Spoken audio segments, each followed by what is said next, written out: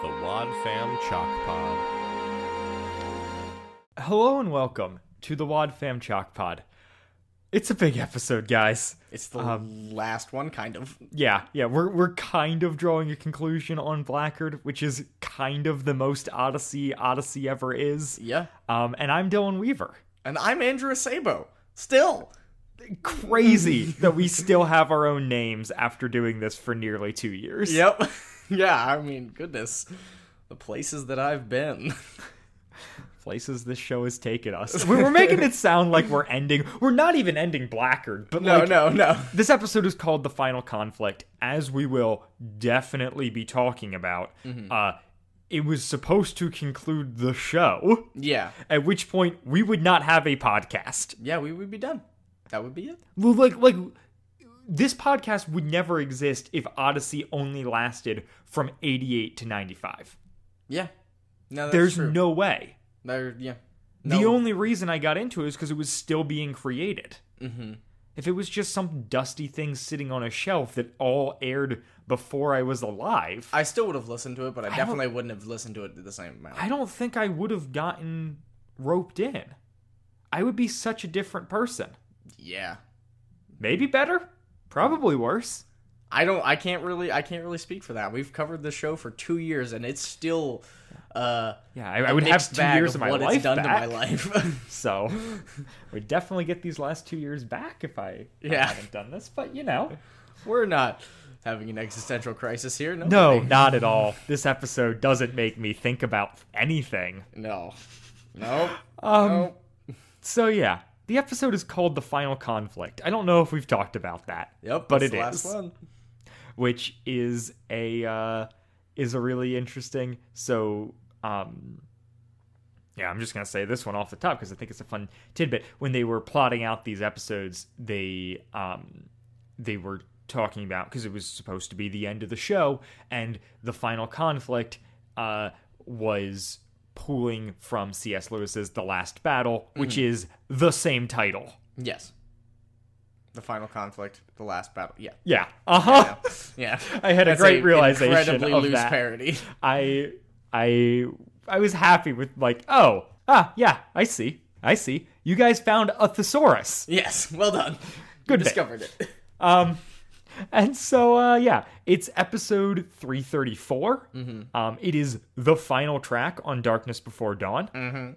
It was written by Phil Lawler and Paul McCusker. Directed by Phil Lawler. And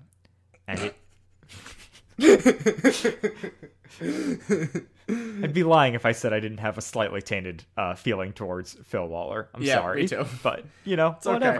Okay. We'll get into it. And Also, this episode aired October 7th of 1995. Yeah, and this could have been it. I mean, the show's never going to end, right? No. Not until... not unless Focus runs out of money. That's what I was going to say. Not until And that's Focus not goes going to happen. bankrupt, no. They are doing quite well. What is their net worth? So the 2011 fiscal year reportings, as of Wikipedia, $95 million. Wow. Okay, let's be fair. There's no way that they are still running that hot 8 years later. Because 2011, that was like right around album 50, right? Well, but this is focused on the family as a whole. This isn't Adventures in Odyssey. Like, Is there really a difference? yes. What does Focus on the Family do other than Odyssey? What? Other than like Plugged In and I stuff. was gonna say Plugged In, Clubhouse Magazine, Oh, we've been over this, yes. but also like, some real great lobbying and being in political takes and the things we love about conservative media. Yeah. So, do we have any cast members of note, new ones for this episode that you feel like covering? We only have one person we haven't talked about before, which is good friend and audio engineer Bob Luttrell doing Mort Gunderson, who is Mort. our single episode appearance reporter working for Odyssey 105. Yeah, and also, we hear Odyssey's weather in this. Oh, I didn't catch that. Yeah. And of course it was like the quintessential, and it's another beautiful day in Odyssey today with suns and partly sun. Like, Yeah. It's Genericville. Yeah. Trickle Lake. Forest Mountain. All right. I'm just so nervous, man. This is the last episode, and I just don't know what to do with myself. Yeah, we're never talking about Odyssey again. No, but it feels like that, man. Yeah, it really does. Even with Novacom, there was always like the thing where it's like, oh, well, we're gonna do another big arc. Right, we've got Blackguard. We've got Blackguard. Now that we're finishing up Blackguard, it's like, I mean, obviously we're not gonna stop the show, but this feels like, I mean, this is the finale of Odyssey in a certain sense. Right, at one point in a literal sense. Yeah. And so, yeah, I'm going to roll this final promo. We'll see how it does. The end is near on the next Adventure in Odyssey. Thanks to a deadly virus, Dr. Regis Blackguard is poised to conquer Odyssey and then the world. Meanwhile, Jack and Jason gather their troops for the final conflict. Don't miss this collision course between good and evil next time on Adventures in Odyssey.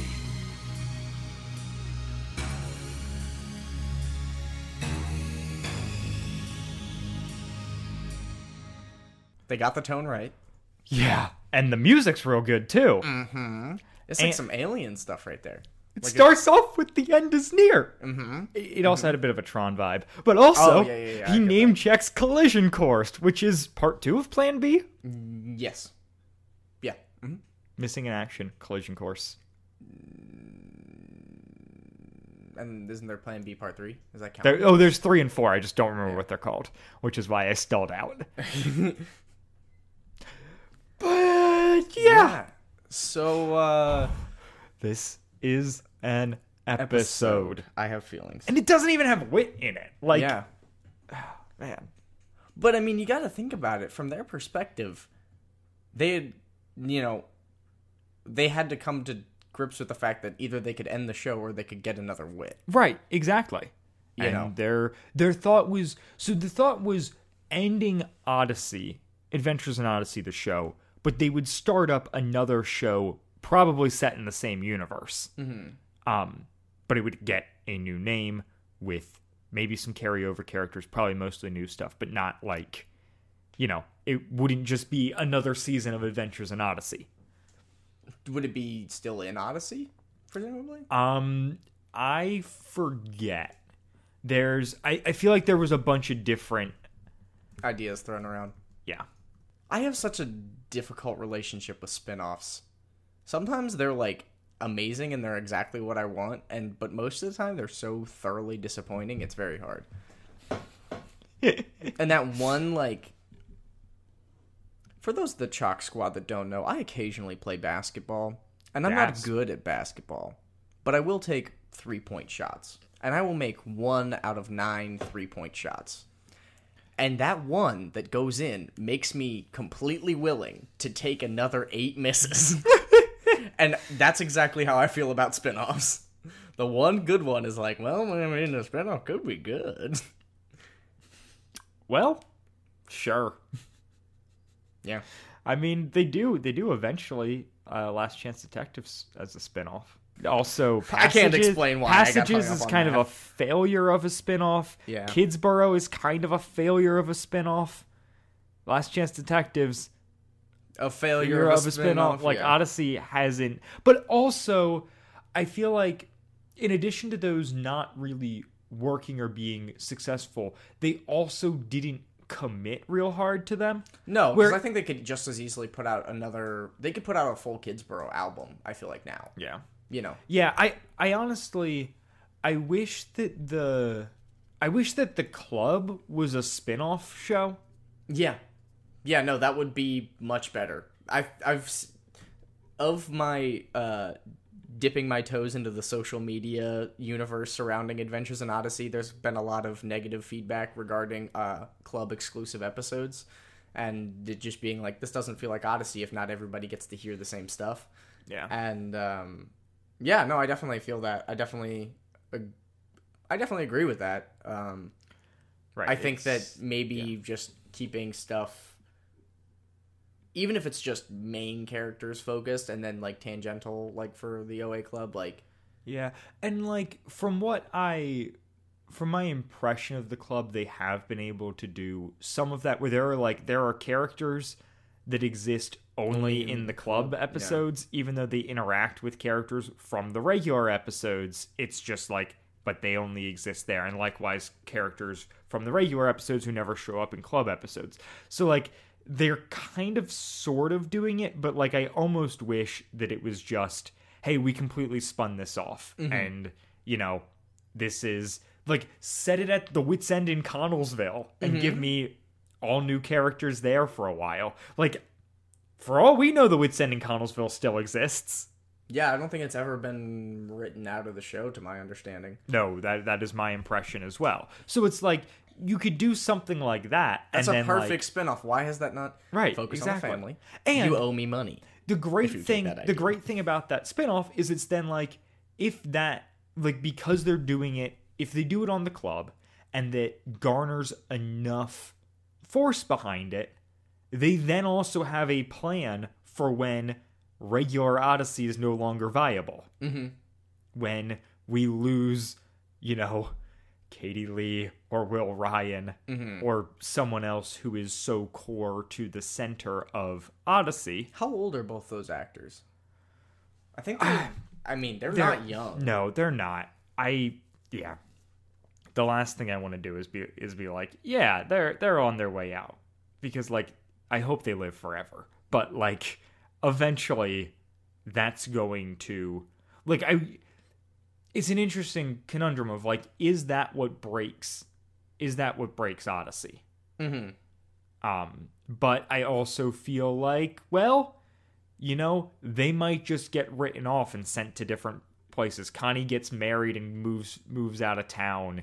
Eugene and Katrina decide to go back to, the jungles of Africa. Like, whatever. Like, they could pivot it in a way that... Eugene's 80. Yeah. Connie's 61. Okay. Connie's much younger. Yeah, so Katie Lee's still got plenty That's what of time, I want. But That's what I want. I want a spin-off where Connie becomes the wit of the next thing, and she takes over Wits End Conniesville. I hate that, but it's great. T-shirt? No, I don't know what that T-shirt would look like, but yeah, I do. Yeah, honestly, if Connie can become the new wit, I'm down with that as well. But also, like, yeah, is that too progressive for Focus on the Family to go? Probably, dude. If you have to ask the question, the answer is yes. That's fair. Like, I mean, yeah. Odyssey. I don't know. Maybe they would. Maybe Odyssey has occasionally surprised me. We talked about that in Pink One Is Not Bad My Apple, Color. and Pink Is Not My Color. A throwback. But yeah, it is also like McCusker and Lawler have got to be getting up there too. Oh my gosh, yeah. No, they must be ancient. So there's also that factor of like, how do, like, once the initial creative force is gone, how do we manage? Not well, presumably. Paul McCusker. Oh, what? He's 61. He's Connie's age. Oh, okay. Good. They just always look gray. Yeah. But a silver fox, perhaps. Anyway, we should probably start covering the episode. Yeah, We've been stalling because, as we mentioned, we are scared. Yeah. So, basically, the episode comes in. There's no real intro. There's just music. Well, no, we get the And Now Adventures in Odyssey. Yeah. The classic Chris Five-word. Yeah. And we basically get Jason catching up Jack on everything. So, the episode ended last week with kind of Jason coming to terms with the fact that he was going to have to be completely honest with Jack and tell him everything. And so this episode kind of picks up with that, talking about the TA-418 stuff, talking about really just the whole Blackguard saga recap. And also all of his stuff with being a secret agent. Yep. So he explains like he, worked for the NSA most of his life. Wit was more of a consultant. He was never actually on the payroll. Yeah. Which was a nice clarification. And so was he ever an NSA agent, or was he just somebody that was a consultant that... he was never on the payroll. So no, he was not. Okay. That's asked and answered. Yeah. And then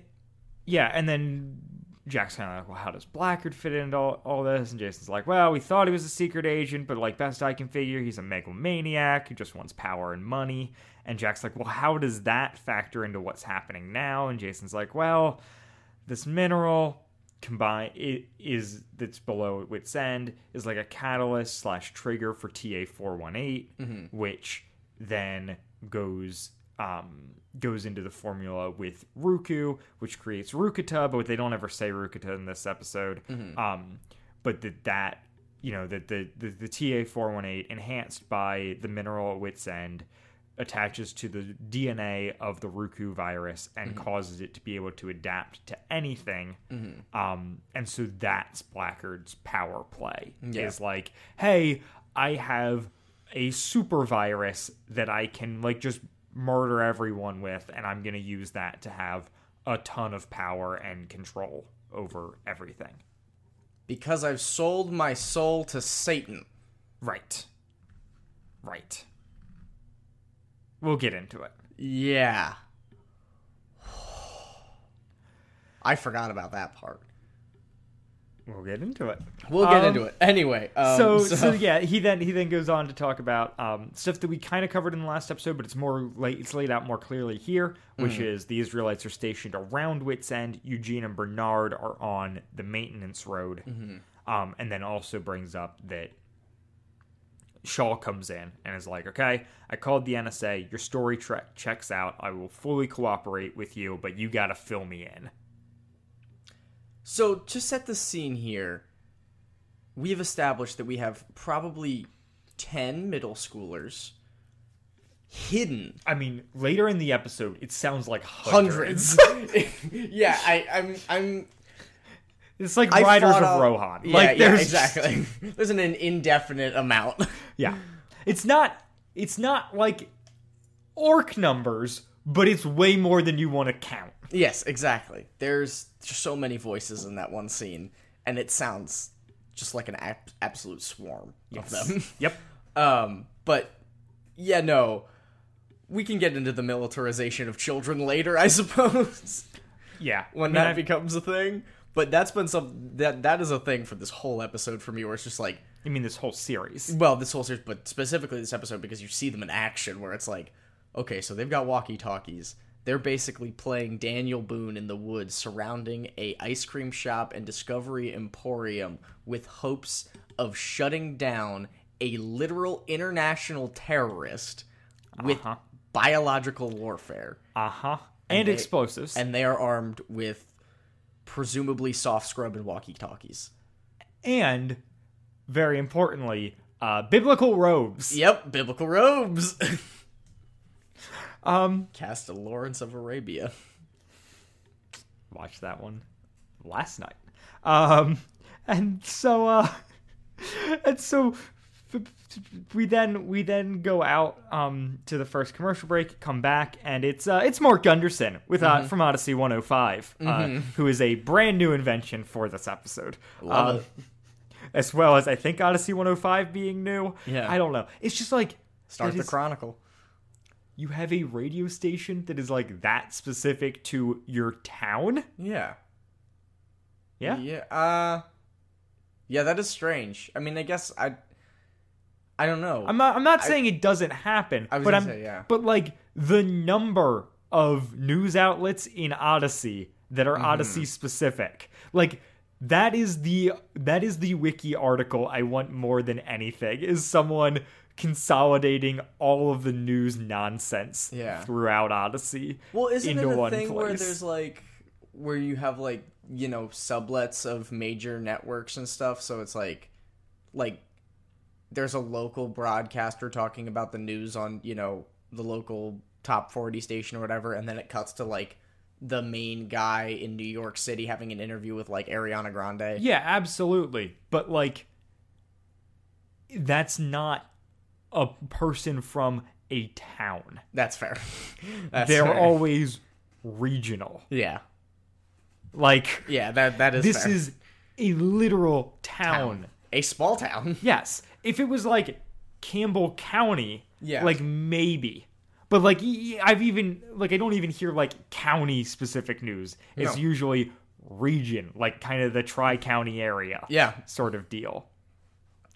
That general swath of the state. Yes. So the thing that we didn't really talk about was that he also told Jack that everything that was been happening politically with the recall was all just so Blackguard could get power and get control over the mineral. And so at this point, where it seems like his mission is accomplished, it's now the falling action for Blackguard, and this is kind of when Jason steps up. So my frustration with this episode begins... Okay. It's somehow anticlimactic. Interesting. So, because they try and cover everything, because they have to tie up so much in one episode, Yes. I feel like it wasn't as satisfying as the ending for Novacom. I think that this has been Yeah. a much more enjoyable build, but I think that the ending of Novacom was way more satisfying. Yeah, I could get behind that argument.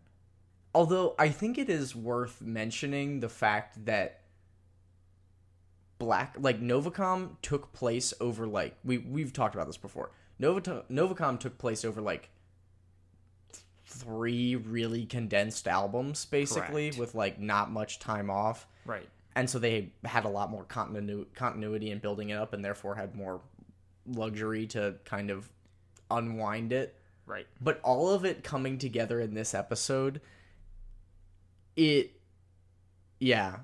felt kind of anticlimactic in a certain sense. But it was excellent. I can't say anything negative about this well, that's not true. But I can't say that I don't like this episode. But especially thinking about it now within the context of then, covering Novacom in the similar fashion, I was kind of disappointed in how it all ended up working out, because the NSA kind of comes in and does all the work for them. I don't know that I really feel that. Okay, so they didn't do all the work for them, but it was basically like the NSA shows up and then we're winning.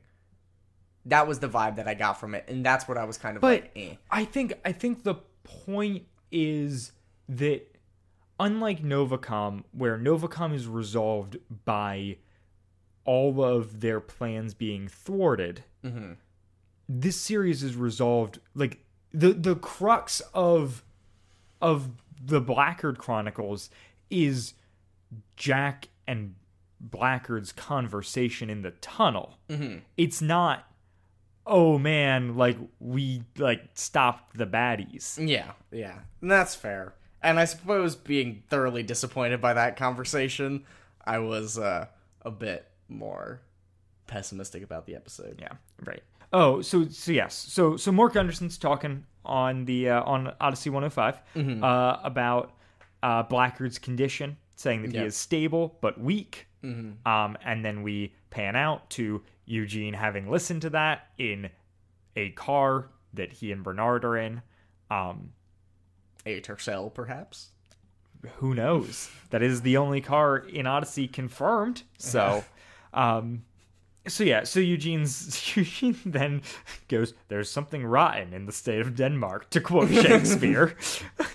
It's like, all right, buddy, we get it. We get it. You're smart. Thank you for bringing that up. Yeah, but he, like, goes through, is like, on page 10, verse 11, it is, Shakespeare says, Yeah.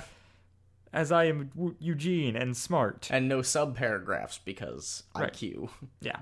And then Bernard shows back up in the van and asks for a breath mint, having canvassed the area and found Barvel's van. He siphoned the gas with his mouth. He did. That isn't revealed in this moment, But he siphoned the gas with his mouth. I mean, you always start a siphon. Well, okay, you don't always, but you usually start a siphon with the mouth. Yeah. Yeah, you just stick a tube down the tank, you start sucking, Yep. and then it comes through. Yep. It keeps going because of how water works. Yeah. Pressure and such. Yeah. And so we then jump to the Israelites. Billy is talking with. We hear Billy like reference Bernard on across the radio. Bernard's code name is Window Washer. Yep. Poor guy.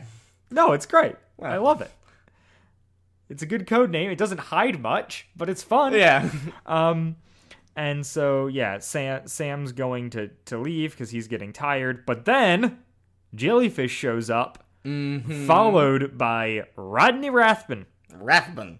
He's like, yeah, you're gonna give me their laptop. Well, because, okay, perfect expositional dialogue moment, right? Jellyfish does the classic villain thing where he Jellyfish sits down and announces exactly what he's going to do with what he's going to do, and then Rodney comes in and stops him. He's like, now for a little journaling or whatever he says. Yep. And then Rodney comes in, he's like, no, you're gonna give me the laptop, and Jellyfish. Hey, that's not even happening yet. What? That's not even happening yet? Nope. Frick. We have a real quick cutaway. Oh.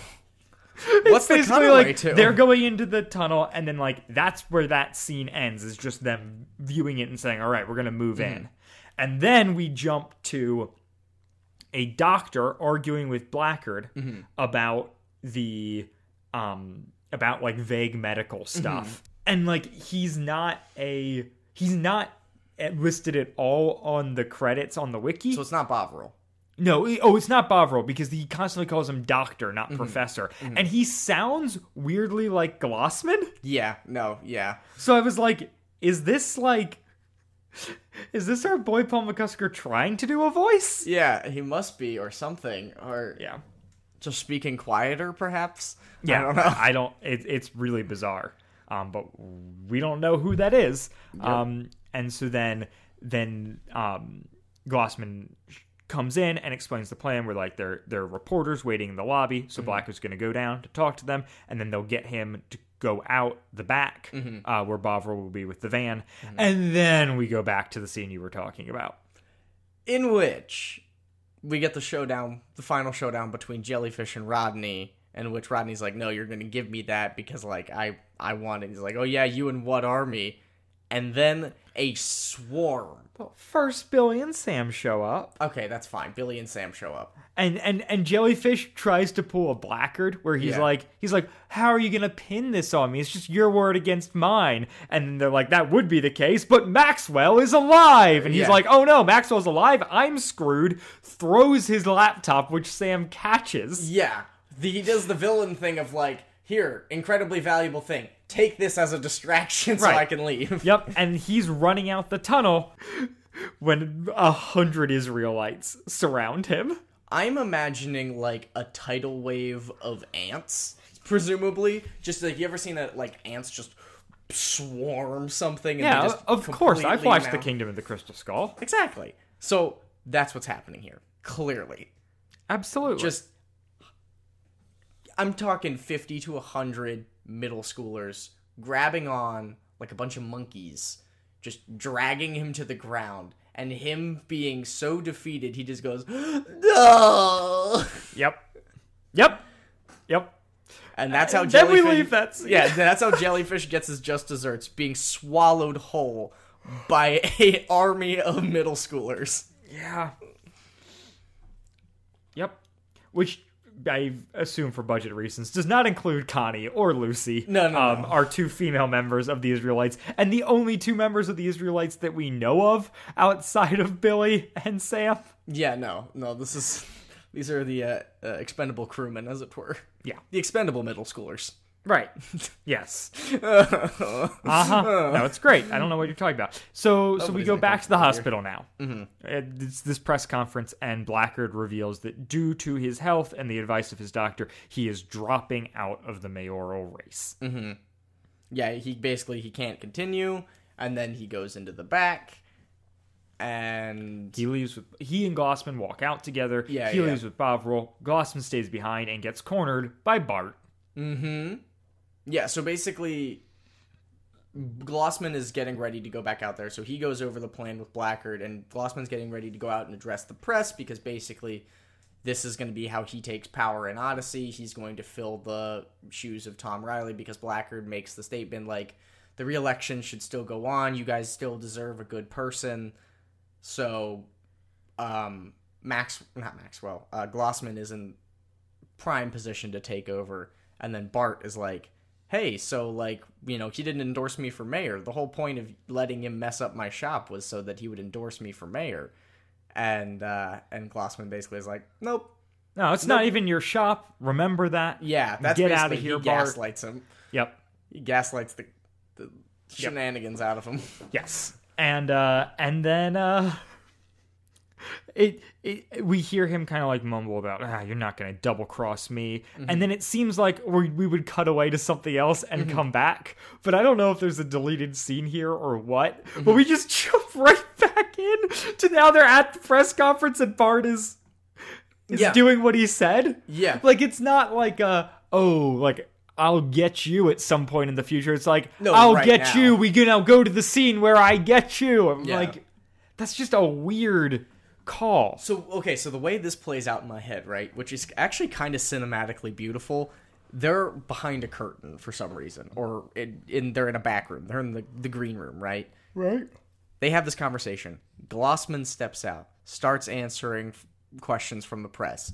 Bart works his way out the back, goes all the way around to the very back of the crowd. Right. Oh, yeah, sonically, he's definitely in the back of the crowd. and then, in that walk, mustered up the courage to just completely go at Glossman.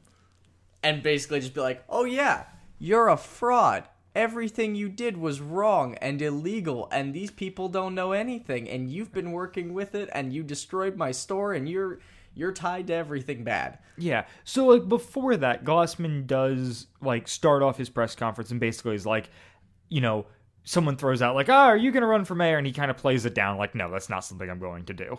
And Even then, though it sounds exactly like something he was going to do. Right. And then he brings up the wit's end's going to continue to stay closed. And then Bart yells from the back in my notes, because, of course, we understand the placement of people in this show because it is so well designed. And he's like, why'd you hire thugs to vandalize the Electric Palace? Yeah. Yeah, why don't you tell them about the time you hired thugs to vandalize the Electric Palace? And Glossman does a really good job of not, like being like, oh, this is preposterous, like, what are you saying? Right. And slowly, the crowd is like, wait a minute, what? And then Bart keeps talking. And Glossman's still doing a good job of maintaining control of the situation. He tries to redirect it back to Dale Jacobs' question, is like, no, like, this is, you know, let's... All right, let's jump to someone, like, serious. reliable. Yeah. So he talks about him conspiring with Blackguard to get Tom Riley kicked out. And then he's like, all right, let's leave this line of questioning. You guys all know Bart, he's deranged. Like, let's talk to someone sensible. And Dale Jacobs is like, I just received word that a man called Jellyfish is in custody and that you and Blackguard have been implicated. And Glossman's like, all further questions are going to have to be for my legal counsel. Bye, guys. Yep. Time to go. He just completely folds and just poof. But in the perfect way. He's so good. He stammers and he's like, because it's the thing that they do really good is he does the thing that politicians do where they deny it completely until they admit everything. And when he comes to the moment where he knows he's going to have to admit everything, he's like, I'm just not going to talk. It's time for me to leave. Yeah. And that is his final appearance in this episode and basically in Adventures in Odyssey. Does he come back at any point? Does he come back in Blackguard's Revenge? No. He does show up on album 50. But that is it. He's got one more episode after this. Interesting. I'm actually kind of intrigued to see what he does in that episode. Yeah, is it just him dying? I don't know. But I mean, the thing is, like, he's always on the table as someone they can pull back because he's voiced by Paul McCusker. Yeah, exactly. But like, the reason it was interesting listening to an interview or like a conversation between McCusker and Lawler about this stuff that's on the AIO Club, and I would recommend to people if want to listen to that and are already subscribed. But McCusker's just talking about like how frustrated he was being cast as Glossman, which we've talked about a little bit in the past. Like, he is phenomenal at it, but he is so bothered because he was just like, I was initially just pulled in to do a scratch track for it, and then they kind of blindsided me and ended up like making him a main character. Well, so he was just supposed to do the scratch track, and they were going to have someone else come in and actually record the episode audio, and then they ended up using him in the episode audio. That's in Recollections, where he's just Mr. Glossman. And so as retribution, he and Chuck Bolte named the character Philip after Phil Lawler. Wow. While Phil was away. They were like, amazing. well, you're gonna force me into being this character who's like a big player in Odyssey, then I'm naming him Philip. Yeah. And so like I genuinely feel like listening to that conversation, McCusker's problem is not necessarily that like he doesn't think it's a good performance or whatnot, but he's basically just like, I only have the one voice. Yeah. Like, I don't do voices. So I'm playing it, like, smarmier, but it's still me, and I just, like, you get the feeling that he just doesn't like the fact that his voice is bad guy forever voice. tied to this villain.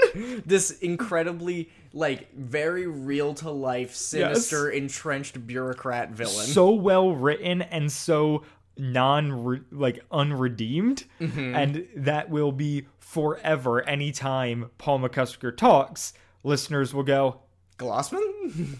wait, it's just Philip Glossman. Yeah. And so like and I think I honestly like I don't know that that's entirely the case. Like, I don't think when he does like his hi, I'm Paul McCusker, executive producer of Adventures in Odyssey, that he sounds that Glossman-y. No. But his normal speaking voice is very much Glossman, and I think, yeah, it does. I understand from like a control perspective, having that tied to you forever could be annoying, but also it's so good. Yeah.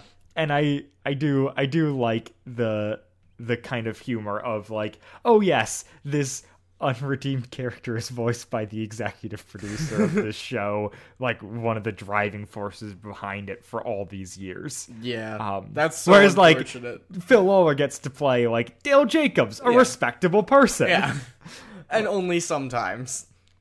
Right. Whereas, yeah, McCusker is just forever locked into this character, and it's his only recurring character. Like, he has other people that he does in an episode here and there, but like his one ongoing character is good friend of the show, Philip Glossman.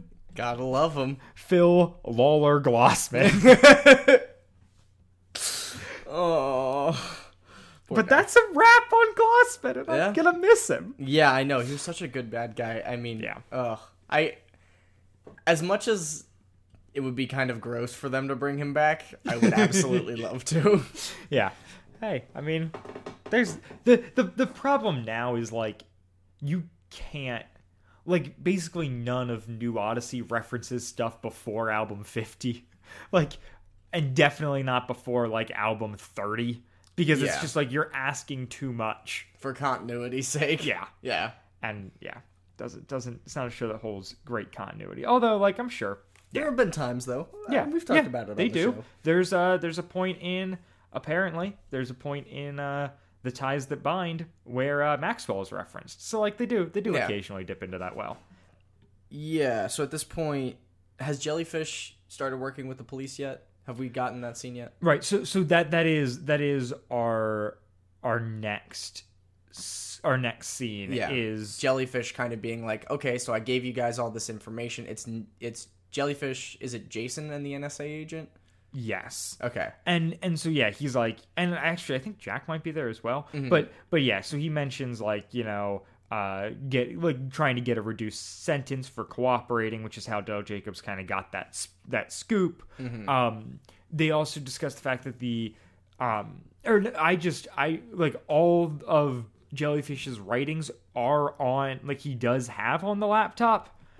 which Yeah. is a weird kind of hole that I'm having a trouble tracking with. They just copied it instead of taking it.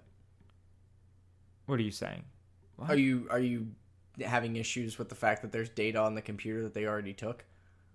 I'm talking about, like, last episode, they used the infrared and they got only Bovril stuff. Oh. So did they accidentally grab info from the wrong computer?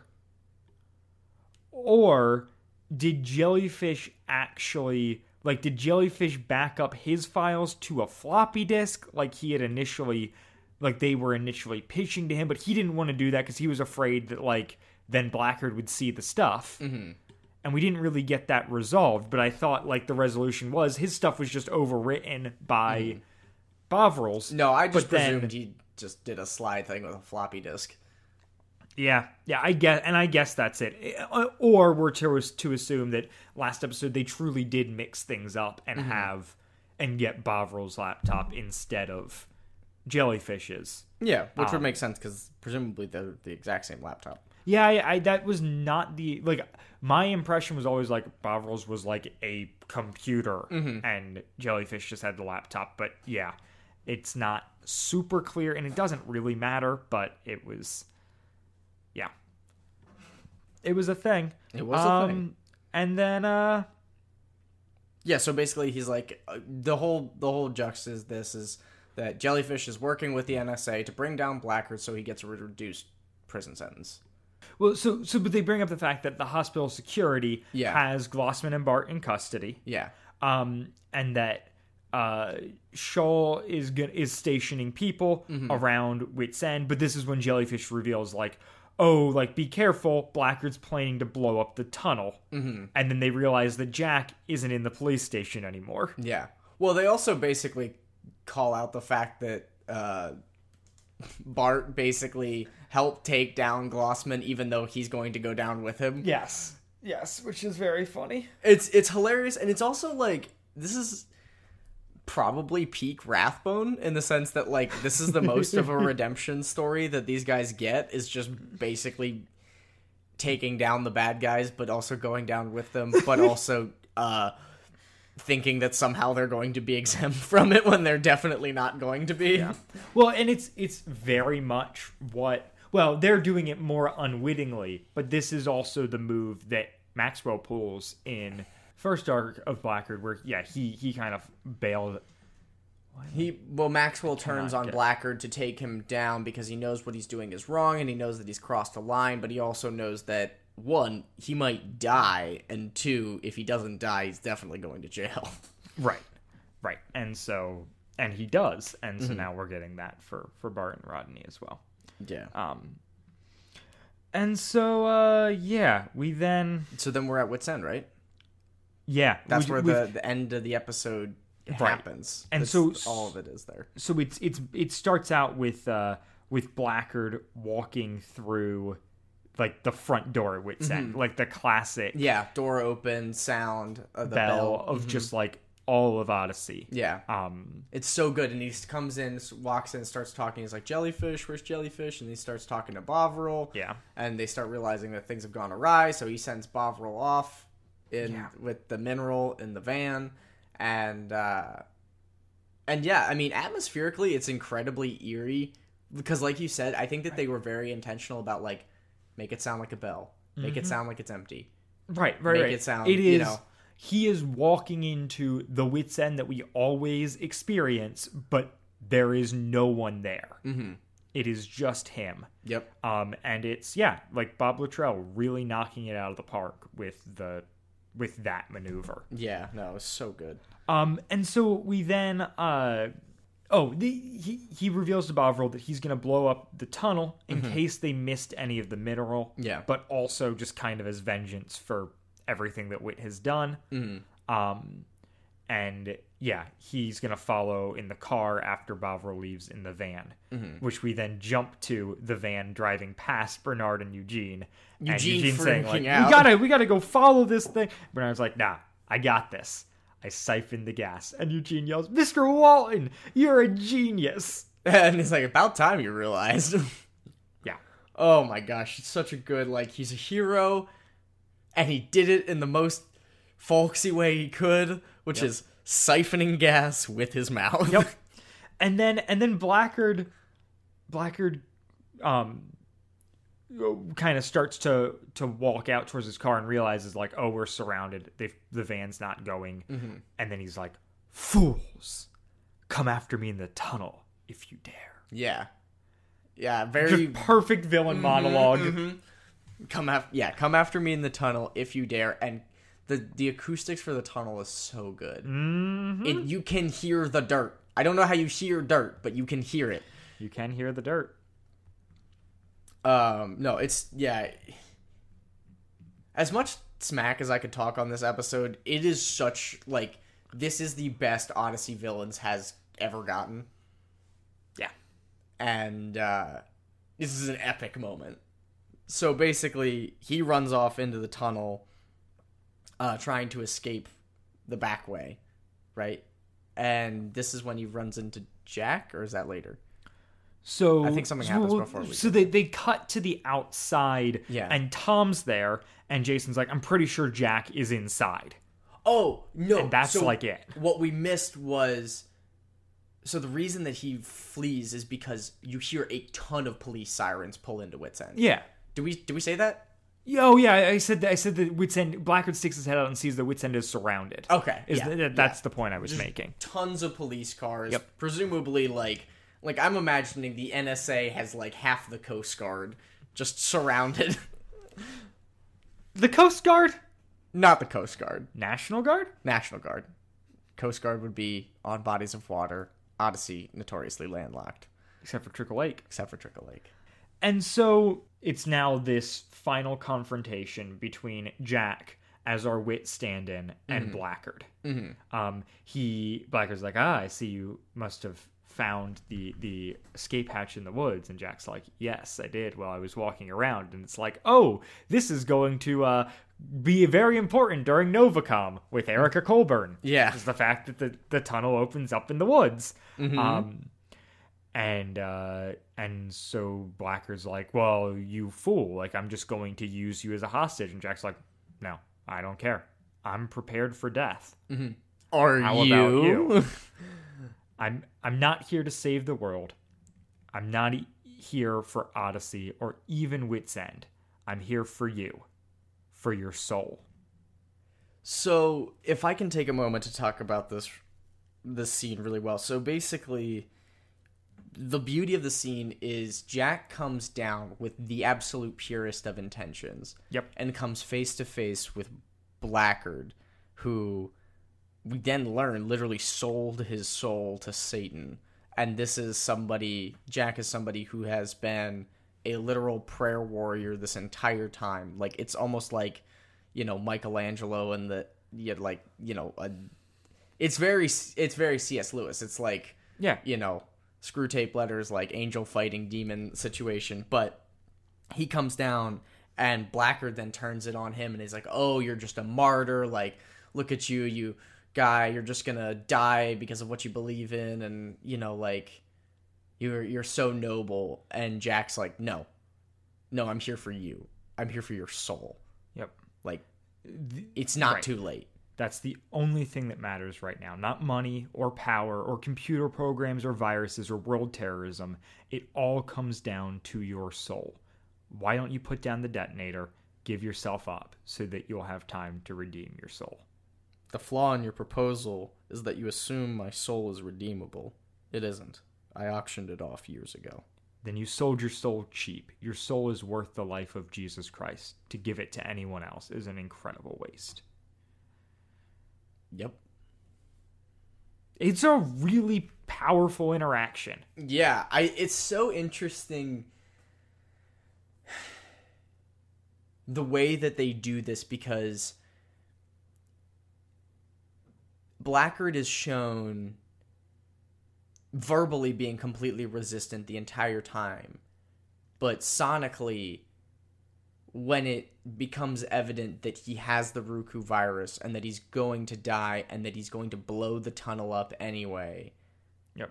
It's like, he's not so, like, that's in that moment he transitions from being so completely evil to being so completely broken.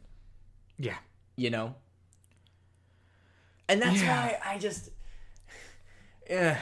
so in Christianity, there's always the white knight comes in to save the soul idea, and it's very important, I think, especially within the context of the Bible and a lot of imagery, like how we think about God. And I would say that my only frustration with this portrayal is just kind of the aftermath, in the sense where Jack kind of throws up his hands and he's like, well, I did what I could do.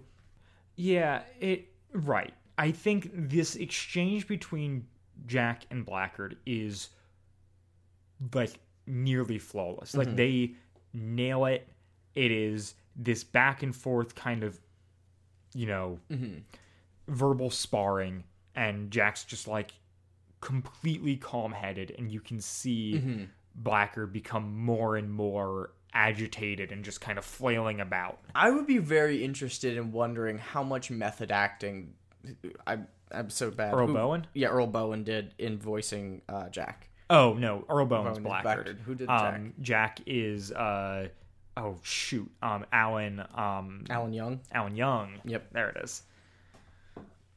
I'm very interested because the way that his voice comes off sonically is like eerily realistic. Yeah. In the sense of like, So grounded. can you hear the Holy Spirit over an audio drama? I think I can, and I think I did. And so right, and Blackguard at this point's like, no, like you've missed the point. There is no there's no way for me to continue. I can't give up. I am dying. I've got nothing to lose. Yeah, well, because Jack's whole thing is basically like, give yourself up, just turn yourself in, go to jail, whatever, do the thing, give yourself a chance to be redeemed. And Blackguard's like, nah, man, I'm dying anyway. I'm so far gone, there's no way. And he goes, I suggest you run for your life. Yeah. And Jack's like, you don't want to kill me. And he's like, oh, you fool. Why wouldn't I? Yeah. Goodbye, Jack Allen. Yep. And then the explosion happens. And it so is good. Oh, it is. That exchange is incredible. And I love Jack not backing down. Him being like, I'm not going to let you, just Could you imagine throw having you somebody away saying, for I'm this. coming for your soul? Yeah. Like, oh! Oh, yeah. It is. It's such a powerful moment in this story. And I like that this is what I like that the this is what it comes series down to. hinges on. Yeah. Rather than being like, hey, the point of all this is like, because with Novacom, it's like, we thwarted an evil corporation. But with this, it's like, well, there wasn't an evil corporation. We beat the villain, but we didn't beat the villain. Like, we tried to redeem the villain. And the villain succumbed to his own. Right. He fully bought into his own tragedy. Yeah. And I think that's one of the things that I like, one of the reasons that it brings me so much discomfort. And maybe makes me even think that this episode isn't good, because the truth is, it's an excellent episode. This episode is amazing. But it's so uncomfortable to come so intimate with somebody that is so deeply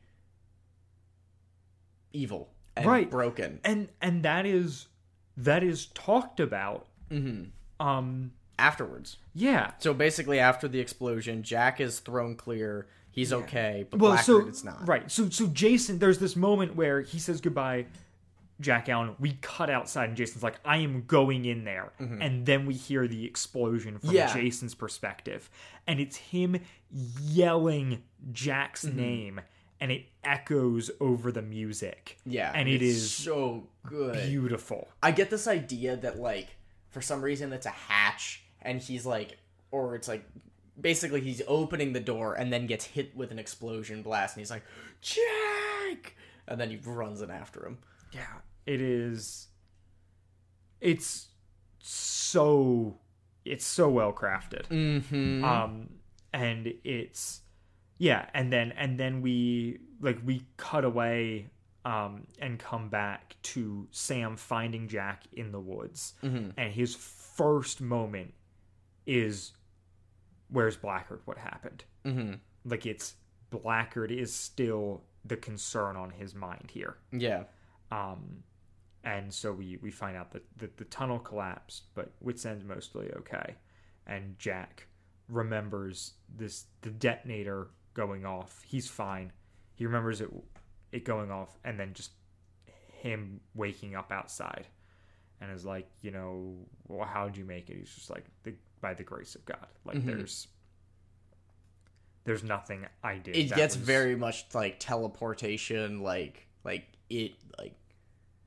yeah. Right. Well, and we know that the tunnel comes out in the middle of the woods. So it's not even necessarily teleportation as much as just like protection as he escaped the thing. Like, you could read it as something purely divine, but there is also a read of it that is more grounded, and I like that the show gives you that flexibility there. Yeah. Oh, for sure. For sure. And so yeah, so then we get so there's this back and forth between Jack and Bernard, right? Well, no, because there's Jack is like, he had the virus. And Bovril overhears that and is like, oh, I could have, like, no, like, that he shouldn't have had to have died. I could have made an antidote from the mineral in the tunnels. And Jack has this just like bone shattering line of just like, yeah, but that, like, I could have, Bobber's like, I could have saved him. Jack says, it wouldn't have saved him.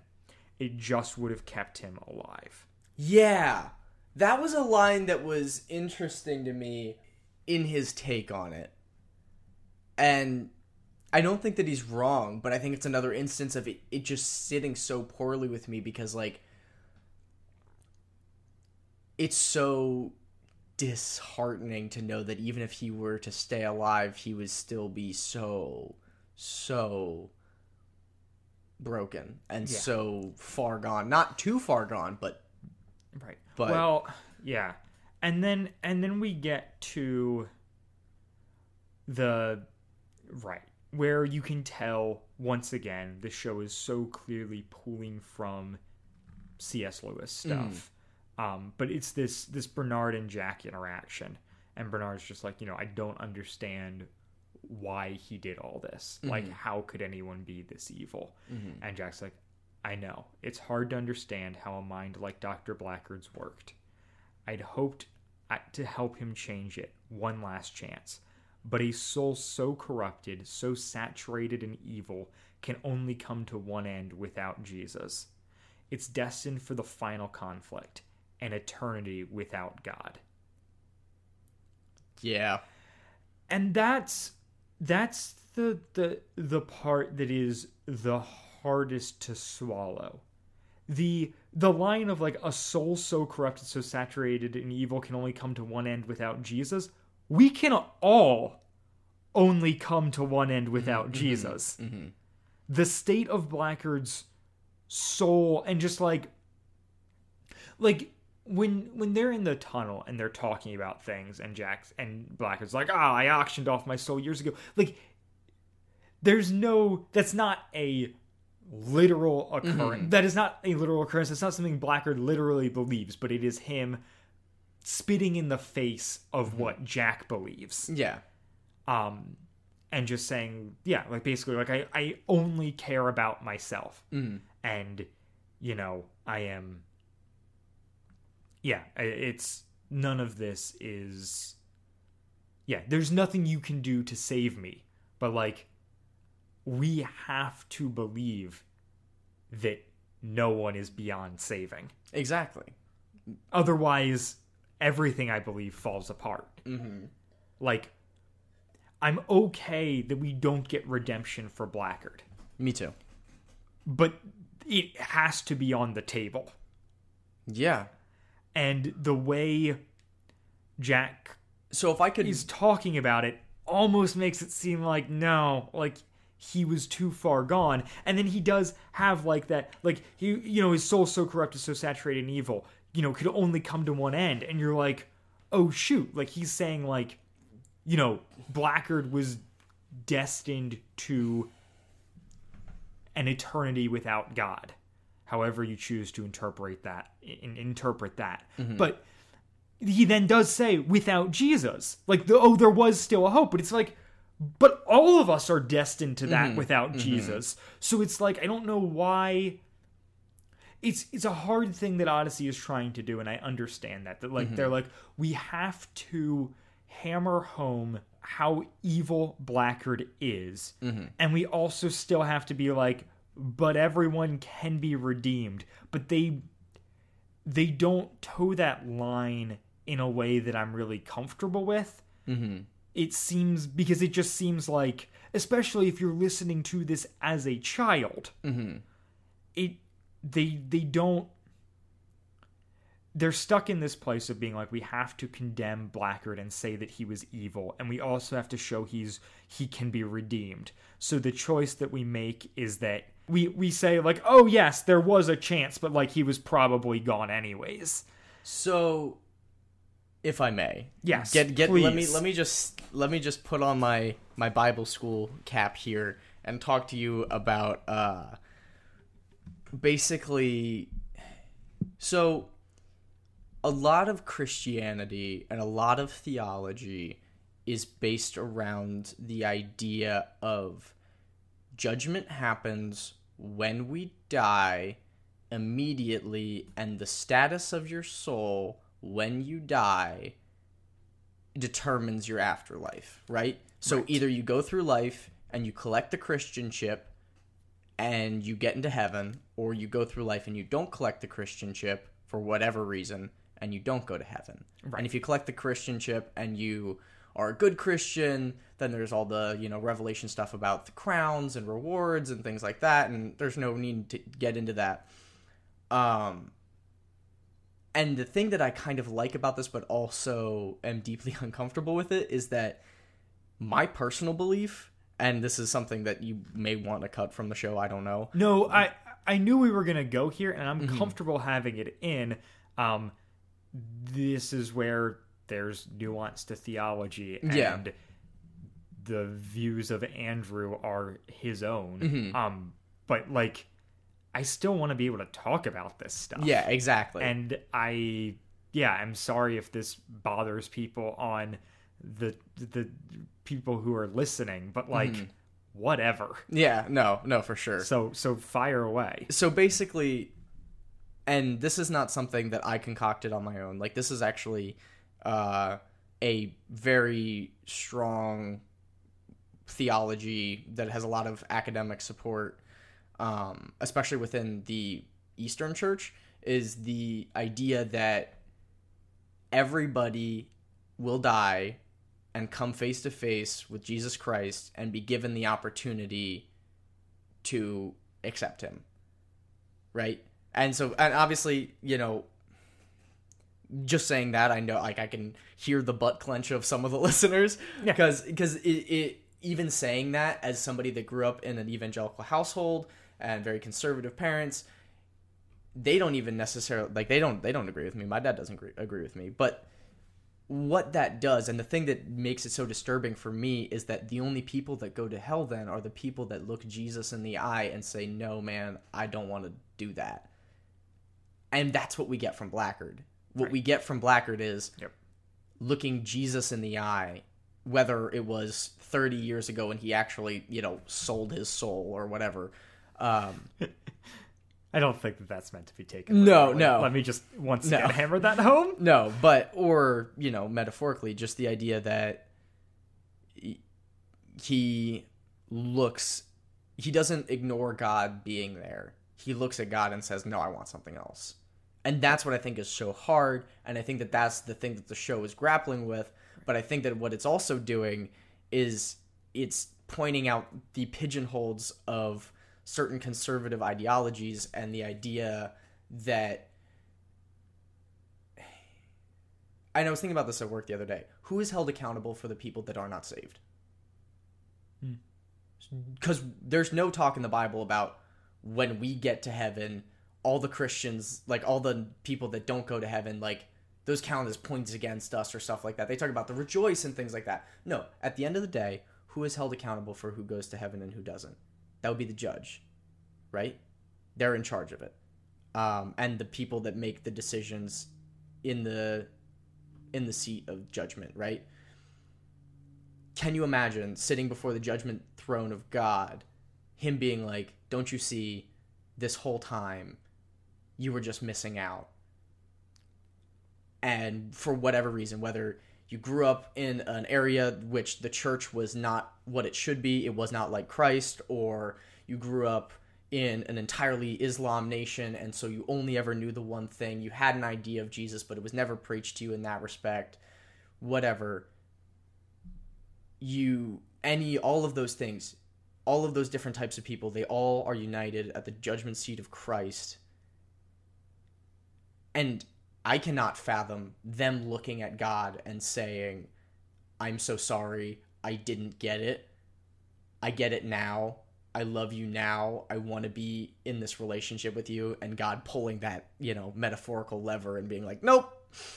Yeah. Because where is the never-ending forgiveness of Christ there? And obviously you can get into the idea of, okay, so Andrew, if you're going to say that, then who gets into heaven and who doesn't? To which I would say, that's not the point of Christianity. That's not it. Yeah. Yeah. It is. I mean, it's such a loaded conversation and a hard thing to wrestle with. Yeah. No. And but like, right, I do the idea of, so like, the if you want to know what I'm thinking about, if you want to hear somebody say everything that I said but much better with all the biblical backing, read the book Sinners in the Hands of a Loving God. And if you do, tweet at me because I freaking love that book. It's amazing. I'll throw a link in the description just for you. It's not long. It's a real easy read, and if anything, if it doesn't change anything about what you believe, it'll give you a fresh perspective, and I think that that's very helpful. Hey, it never hurts to learn more, even if you don't wind up on that side. Exactly. That's why I go to the school where I do. And like the thing that like I would say is the more mainstream evangelical interpretation of what you just said is like everyone has a chance on Earth. Mm-hmm. And this episode is very much portraying Blackguard's chance. Yeah. Like he comes, face to face with Jack as our Wit as God. Right. And the transitive property of Wit. And Jack's just like, look, like here is your opportunity. Mm-hmm. Otherwise you're going down. Like I'm going to go down with you. You don't want that, but like also this is your chance. Mm-hmm. And Blackguard looks him dead in the eyes and says, no, that's not like my decision has already been made, and blows everything up. Have you ever been in a position where you were Blackguard or Jack in that sense, where either you were somebody who was like really gunning for somebody that was on the brink, or you were the person who like stared Jesus in the eye and told him go away? I don't think so. I don't think I've ever had that direct maybe not quite that, yeah, because also there's such a finality to this. Yeah, like I have definitely had moments of like confrontation where then the person was still like, nah, I'm gonna keep on doing my thing. But I haven't had any where like that was the conversation and then I never spoke to the person again. Like those conversations all happened with people who I continue to be in relationship with. Yeah, and so it doesn't have that finality. Or like if we did drift apart relationally, it wasn't as a result of that interaction. Conflict, yeah. It was just as a result of time passing. Yeah. But I haven't had any instance where it's like I lay everything out and they're like, no, I reject that, and because of that I reject you and you will never talk to me again. Like I haven't had that experience. I don't think I've had quite that experience, but it's been close and it's not fun. Yeah, I imagine so. It is. Oh, it's brutal. In this episode, Did we finish covering everything in the episode? there's an outerlude, which is, I guess, an outro. I don't. Well, Outerlude. No, well, it's an outerlude because they then go to the Chris wrap up, which Is we that, can would talk that, about. would that I don't be think an an outer- epilogue? Yeah, maybe it's kind of an epilogue. There you go. But it is. Yeah, it's once again Mort on the radio going, Mort. Mort. Going,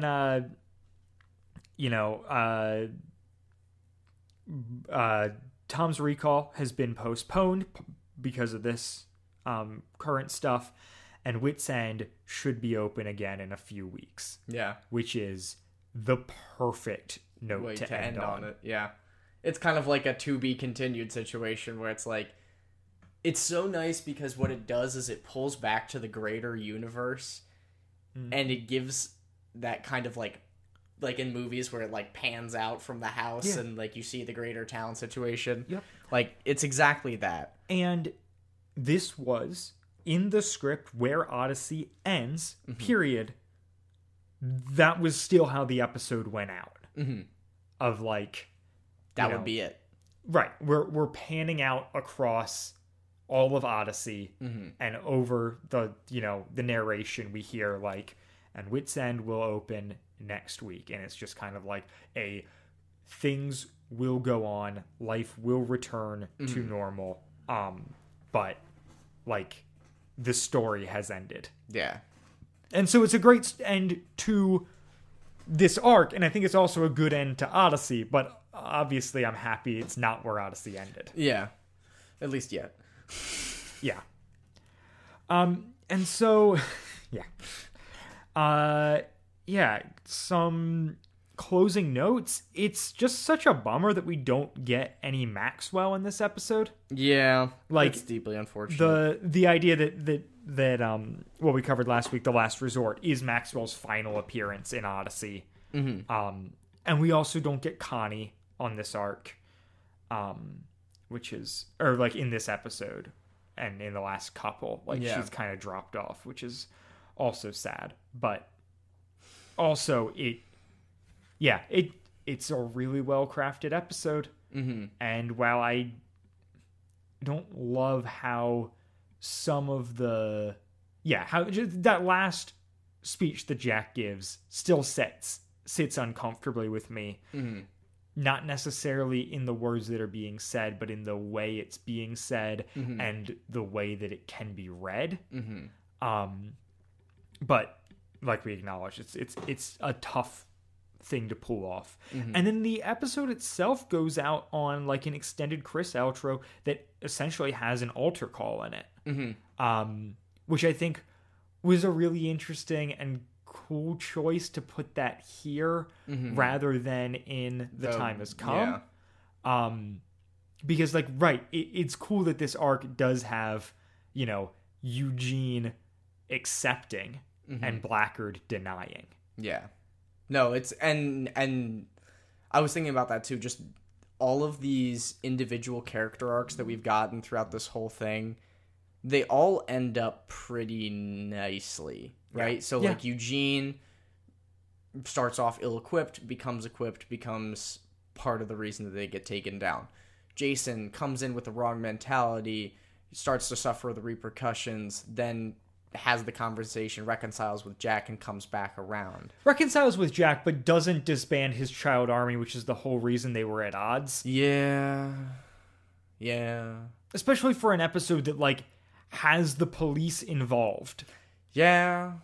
We like, still have... I get that we wanted 100 children swarming a full-grown convict. Right. And they like the idea of Sam and Billy being the ones to uproot Rodney and Jellyfish. Yeah. Which makes sense from a story perspective. It's a good conclusion. It would have felt weird if that was police officers that we didn't know doing that. But it is also a bummer when we think about the fact that there is a child army. There are 2 child armies. Let's not forget. Right, the Bones of Wrath being the other one. Oh yeah, there's a whole thing where Rodney's like, our gangs, they really shouldn't fight each other. Maybe we should work together. To which I was like, how is that gonna happen? Right. Also, it then immediately gets countered with, nah, Rodney, you're gonna go to jail. Yeah. Spoiler alert, I don't think he does. But, No. The other interesting note, just in the context of this, that blew my mind. So the next episode to air, which aired a mere 3 weeks after this one, is Love is in the Air. Mm-hmm. You could not go further. Yeah. From what we're on. Wait, I thought the next episode was it Hidden in My Heart. No. Love is in the Air is the next broadcast episode. They might have switched around the order on the album. Okay. But Love is in the Air comes after this.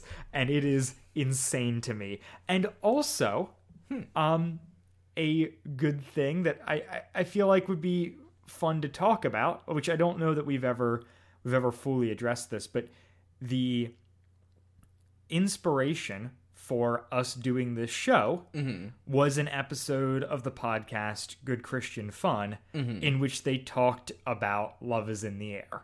Oh! I didn't know that was the episode that they talked about. Okay. That is the episode, or that two-parter is what they are covering in that episode. That is a podcast that I have had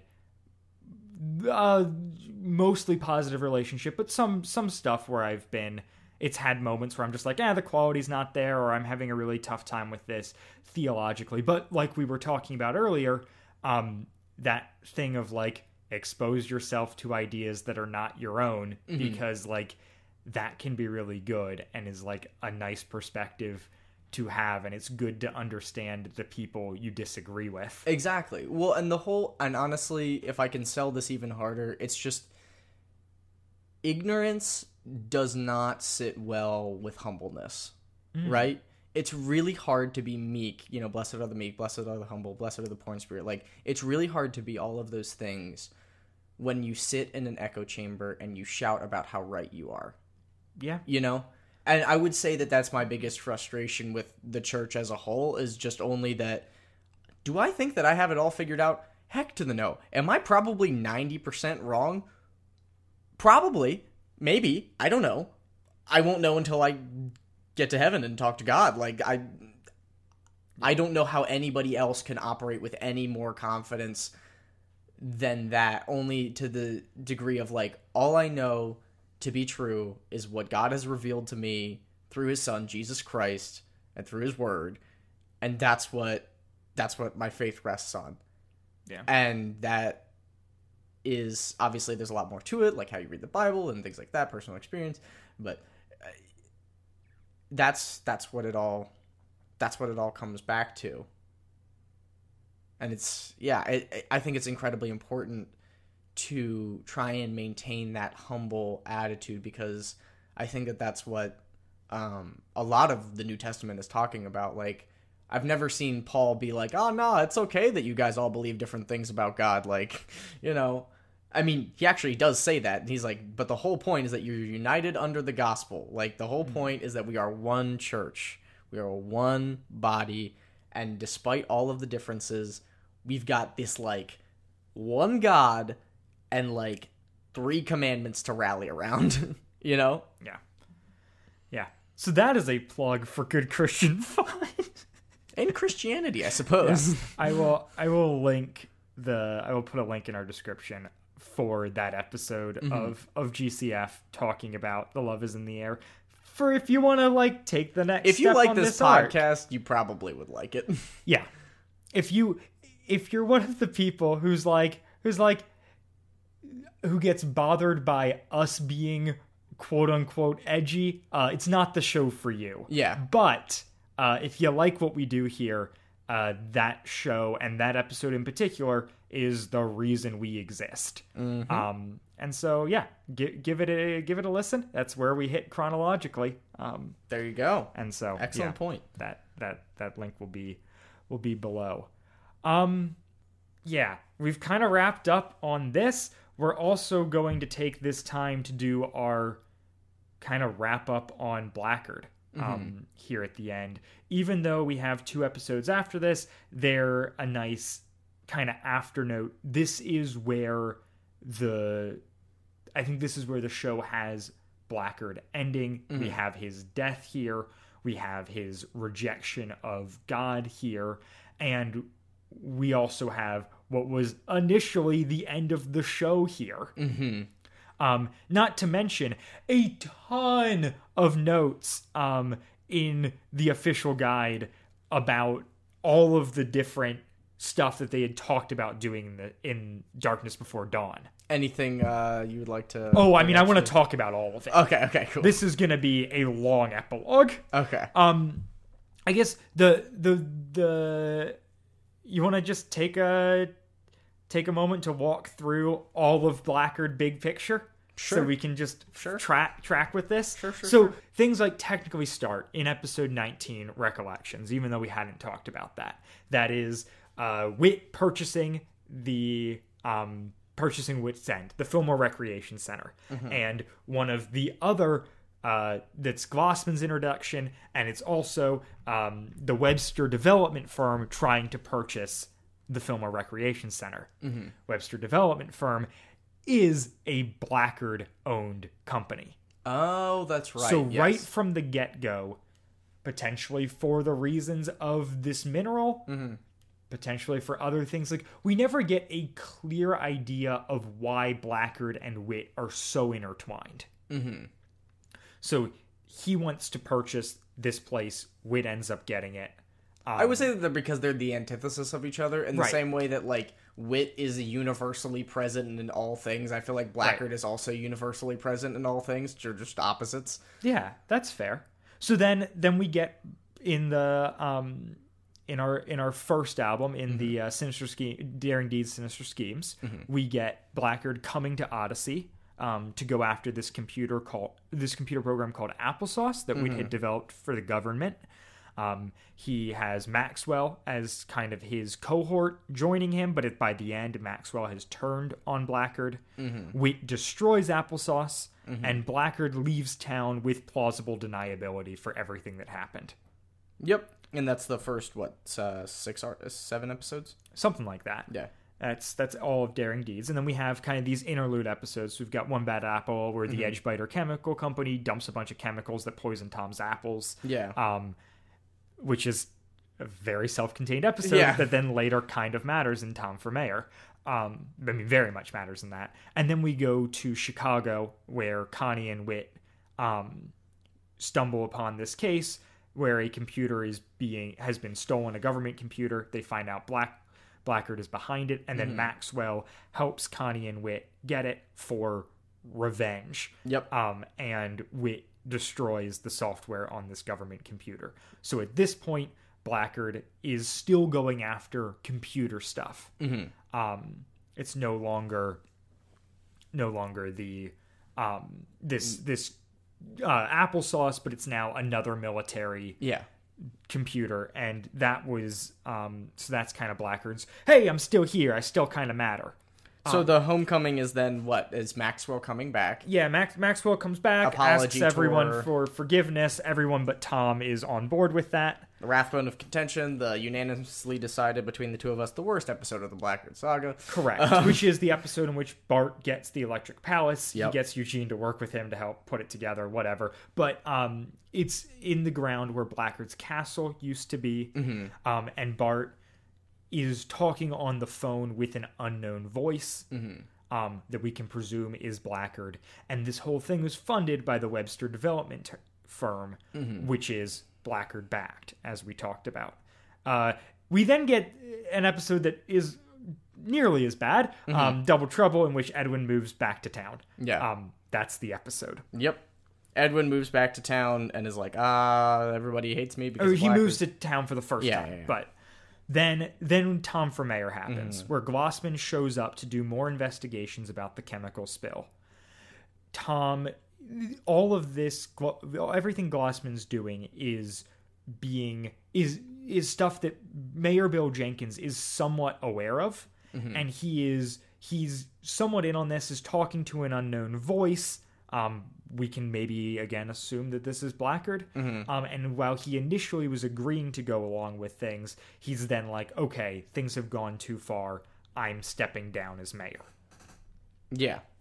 And then Tom, being spurred on by Glossman and what he's doing, runs for mayor and is cleared of that scandal and becomes mayor. Then we have Name Not a Number, wherein Blackguard goes off, or Tasha is working. We have the Ruku virus stuff. Runs into Blackguard, and Jason goes to save her, and also finds Blackguard. Blackguard meets supposedly him, dies. Gets the run in. Blackguard dies. We find out that Blackguard's running everything behind the scenes, but doesn't know about. But Jason doesn't know about that. Blackguard being still alive, and Blackguard doesn't seem to know about Whit's involvement in TA-418 at all during that, which is weird. So yeah, and then we hit Darkness Before Dawn, and Glossman takes control of the tunnel at Whit's End. This is all the groundwork that is laid for Blackguard to show up. But he shows up in the return. Right? He does show up in the turn. His whole and then we get into what we've been covering. It's just it's weird to track his thing of like he's initially going to audit, like he wants the Fillmore Recreation Center before Whit does. So that's weird. Yeah. And then Whit does get it, and then he's going after Applesauce, which is a program Whit has. And then he's going after another military computer, and then he bankrolls the Electric Palace, and also this campaign against Tom is also like him pulling the strings. Yeah. And then like and then it's all this virus stuff, and then he dies in that. He claims to be injected, like, I didn't actually get injected with the virus, just a chemical thing. But then we find out later he does have the virus. Yeah. So was there still some residual in the needle? What happened there? And all of this builds to him coming back. It's funny.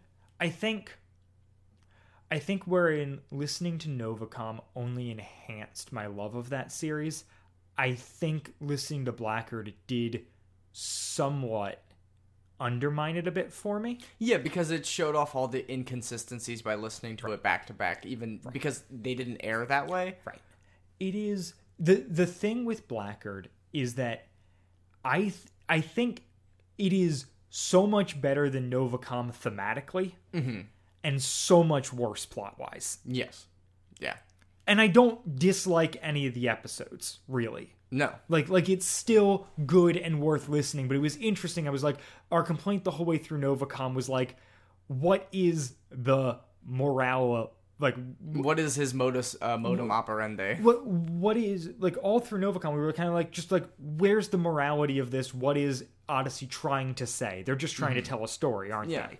And with this, I feel like they know what they're trying to say, and they're doing a good job of that, and the story is kind of lost. And so it's interesting to see both sides of that coin. Yeah. And so that's like a weird inconsistency thing where it's like, we're always pointing to something bigger, but the bigger thing doesn't then point back to all the previous stuff. It's just kind of like, and here's the big thing, right? And it's like, well... And that's why it felt anticlimactic. Right, we weren't really hinting towards anything. And then, in addition to this, which I do not have the time to get into, nor the expertise, we have all of the nonsense chemistry stuff with the virus. Yeah. And so, yeah. So that's kind of where I'm at with the weird inconsistencies of Odyssey thing. Now let's get into the deleted stuff and my notes from the conversation between McCusker and Lawler. Okay. And this really hammered home the whole C.S. Lewis of it all, because they're talking about how Whit was meant to be Aslan, good but not tame. And I was like, oh, that's so funny, because like that makes sense. I see it now. Yeah. And they're also talking about how thinking about the word John Avery Whitaker and not tame in reference to a lion is very interesting. It's really funny. And they're also talking about like how they were like, well, like he needs to have money so that he can do all this stuff, but then we need to have his salvation come after that so that, like, he understands like, he has a disconnect from the money, but it's still there when he needs it. And, like, all of this just, like, where I'm like, oh, wow, I'm really seeing through the Matrix on how you plotted out Wit as a character. And they talk about the fact that the pronunciation of Blackguard, which is, so Blackguard is is like a very Shakespearean thing that they were pulling from of like, you know, someone who is corrupt. And so they then switched the U to an A and kind of like, hey, we're going to switch things up, not make this quite as obvious and give it kind of a Norwegian spin.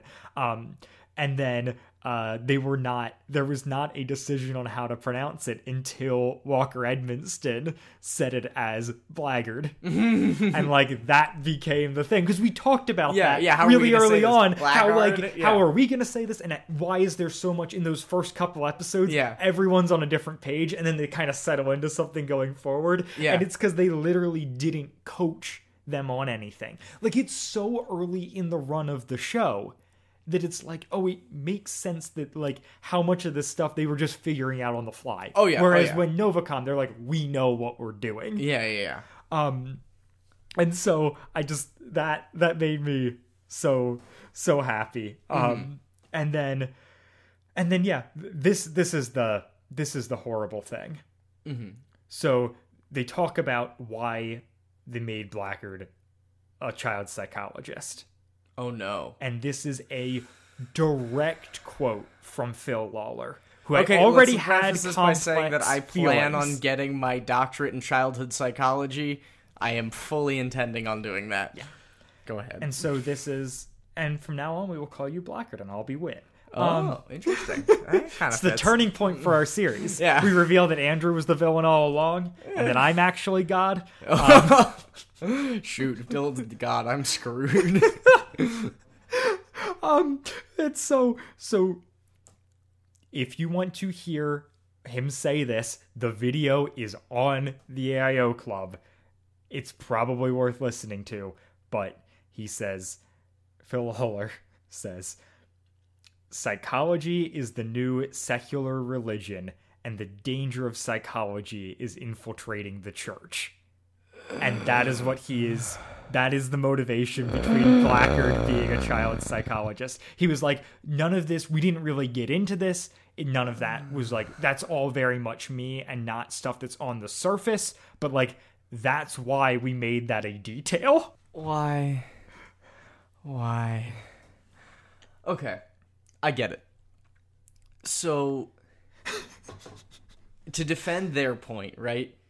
Psychology can be seen as something threatening to the faith because It's a study of the mind. it's a study of the mind, and it can be viewed as a way of forming an identity that's completely apart from Christ, which makes sense. Right. I can understand why you'd be threatened by that. However, I would argue that psychology, if anything, complements Christianity a lot more than it does to do bad things. Because, so, yeah, basically, basic church things is we have power, we want to protect power, we don't like things that question that power, right? That's why we get, political leaders influencing translations and things like that. I mean, anybody who does any amount of research on the Bible and things like that can see how that's been doctored in certain instances over history and what we've done to try and counteract that. However, when we're talking about psychology, right, we're all creation. We were all made. Even if you are literal 7-day creationist, you obviously subscribe to the idea that God made the human mind. Right. How is understanding the human mind that God made bad for Christians? Yes. Uh-huh. Yeah. Yeah, it is a really concerning take. I also would like to throw out, I don't know when that interview was recorded. Yeah. But, like, considering this is, like, the episodes they're talking about were written in the late 80s. Mm-hmm. And our view of psychology has come so far. Oh, yeah. In the past 10 years. Mm-hmm. it is a thing where I'm like, I hope that, and I want to leave space for Phil Lawler to have grown, but also that is a terrifying take, and I'm so glad that they only basically made mention of it at one point, and it didn't become a main point of what they were like. It didn't become a main point of their messaging, and it's a moment that shows an ability that Odyssey early on had, and I think did very well, which was like separating some of the writer's viewpoints and not letting that be what the show is about. Yeah, not letting that drive the plot. Like, there are definitely episodes that are like message episodes, and that are bonkers as a result. But like, Castles and Cauldrons, I'm looking at you. I was also gonna say 60s something. Oh yeah, that too. But like, I'm glad that the show isn't all that, because it easily could be, and a worse show would be.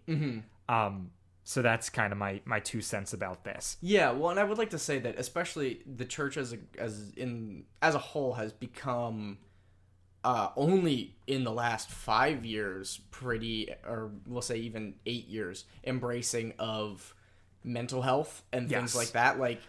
And even then, there's still, large swaths of Christianity that are like, a real is struggle. mental health real? What's not? How do we look at this in the eyes of God? Like, how do we separate the politics from the science, and how do we separate this politics and the science from God, and all that fun stuff. So I sincerely hope, but I know people that are like this, and there is I'm in school to be a Christian counselor. I want to major in childhood psychology. I know exactly what point they're arguing because I did a whole thing for it. I think it's probably the biblical counseling model. And it's so frustrating that they would take something as Christian as childhood psychology, which is hopefully, if used well, used in treating trauma in children to help them become better, more loving, more healthy adults, and twist it into something Satan-like. Yep. Yeah. That is really, bad feeling. It's really uncomfortable. Bad feeling. I feel attacked. Yeah. In a way that I didn't think I was going to. I warned you before episode that I had a bombshell. Yep. And I hinted at it a couple times, and yep, there's the payoff. Great, isn't it? So, deep sigh. Now I'm gonna run through some of the original ideas that were scripted or in planning stages but didn't actually make the show. So there was a subplot in which George Barclay was going to lead a group of parents in protest against Wits End when they found out about the unsafe materials there. Oh, that would have been interesting and strangely tangential. Right, exactly. Like it's I understand why it was cut. Would have been interesting to see. Yeah. We get there was a version in which the Maxwell got pictures of the Bones of Wrath attacking Wits End to tie them into all this stuff. I think kind of pre the jellyfish computer ex machina. This was kind of an idea. And that he at one point like crawled into the rafters at the Harlequin to spy on them and ended up falling out of the rafters. And that was kind of how he was caught. I think this is all the idea before we do the computer plan, that this was kind of the whole idea there.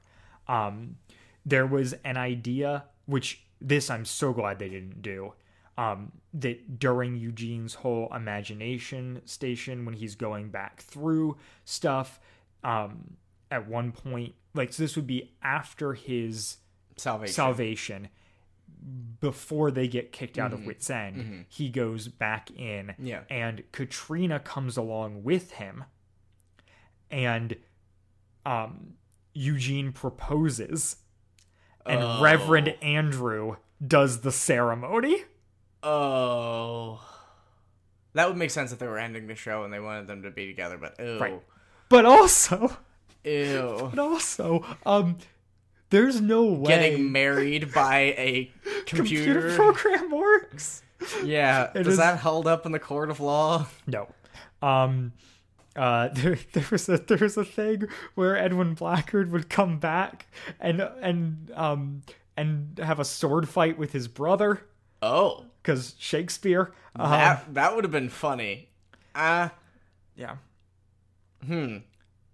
I'm intrigued. They, once again, in this kind of like we're bringing things to a conclusion, they had Maxwell dying in the hospital as part of the initial plan. There was also, I think, once again, talking about bringing things to a conclusion or whatnot, or tying up loose ends or whatever, which they already do a ton of, but there was plans for more. They had Tasha coming back to Odyssey to help out with all of this, and her getting trapped underground with Jason with the tunnel explosion. So like maybe Blackard and Jack are in one section and they run down to stop and they get trapped under there and talk things out as a result. There is an idea of this is insane. Jellyfish trying to escape Wit's End, and so he goes to jump off a window, but it's not a real window, it's a hologram Wit had put there, so that there is a way for Wit to help stop the trouble even though he's not present.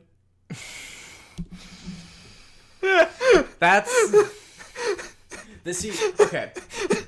That's the kind of idea I would throw out and then immediately get shot down. Right. And look, that's the thing, is I don't know how much of this stuff is script and how much is idea board in the office, like, how are we going to do this? Right, and how much is just like pitch meetings. Yeah. But, the initial plan for Eugene and Bernard was that they were going to chase after Bovril and run his car off the road. Ooh. But just for time, they cut that into siphon the gas. Which, very in character. This is insane. Okay. After Jack's offer of salvation in the tunnel, Blackard would hear the sounds of the minions of hell coming for his soul. He would then choose to accept Jack's offer and ask to receive Christ. Then the bomb would go off, with both Blackard and Jack hanging from a ladder in the basement of Wit's End, and Blackard realized that the only way Jack can live is for him to let go, so he lets go of the ladder, giving his life to Jack. Okay. You want to unpack that one, Andrew? So, I'm very okay with the end of that. I am not okay with getting scared into salvation with the minions of Satan himself. Yes, that is horrible. The idea but of that's like what people did. This is the 80s. This is peak like televangelist. No, this is 90s, whatever. It's still that culture of like scaring the hell out of people, basically. Right. And yeah, it is. Yeah, it's then like right. The idea of like I think it's genuinely more powerful for the show to not give Blackard redemption. Yeah, no. It was so definitely like, much more uncomfortable. I'm glad that they really settled into that. This is an interesting pitch. The minions of Satan. Yes. We have like logical things that happen, weird little things. Characters come back. Minions of Satan come and call for Regis Blackard, and he gets spooked. Yeah. There was a huge fight, in their own words, between Lawler and McCusker about how to end this thing. So in the last battle, where at the end, Narnia is gone, Phil Lawler wanted Wit's End destroyed. He wanted the explosion to take down Wit's End as well. And that was how the series was going to end. That would have been tough, but like I also kind of mess with it. It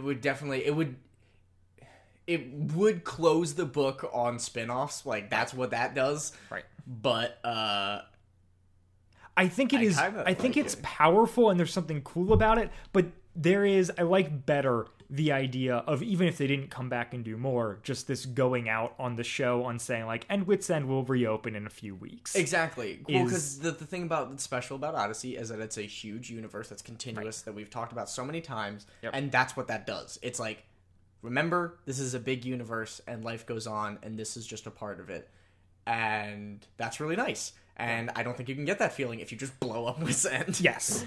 And then the initial idea, which I think they later co-op for Novacom, whether or not it was important or intentional or not. So they wanted it to end with this huge trial wherein Jellyfish is on trial and Maxwell is the key witness against him, and Maxwell has to deal with forgiving Jellyfish but still making sure he comes to justice. And this whole thing kind of echoing his own arc and also giving us some Maxwell stuff at the end, and maybe some more like maybe Maxwell's kind of figuring out this Christianity thing. Like it would have been a really cool way to end, but that's not a move you do if you want the show to end. No.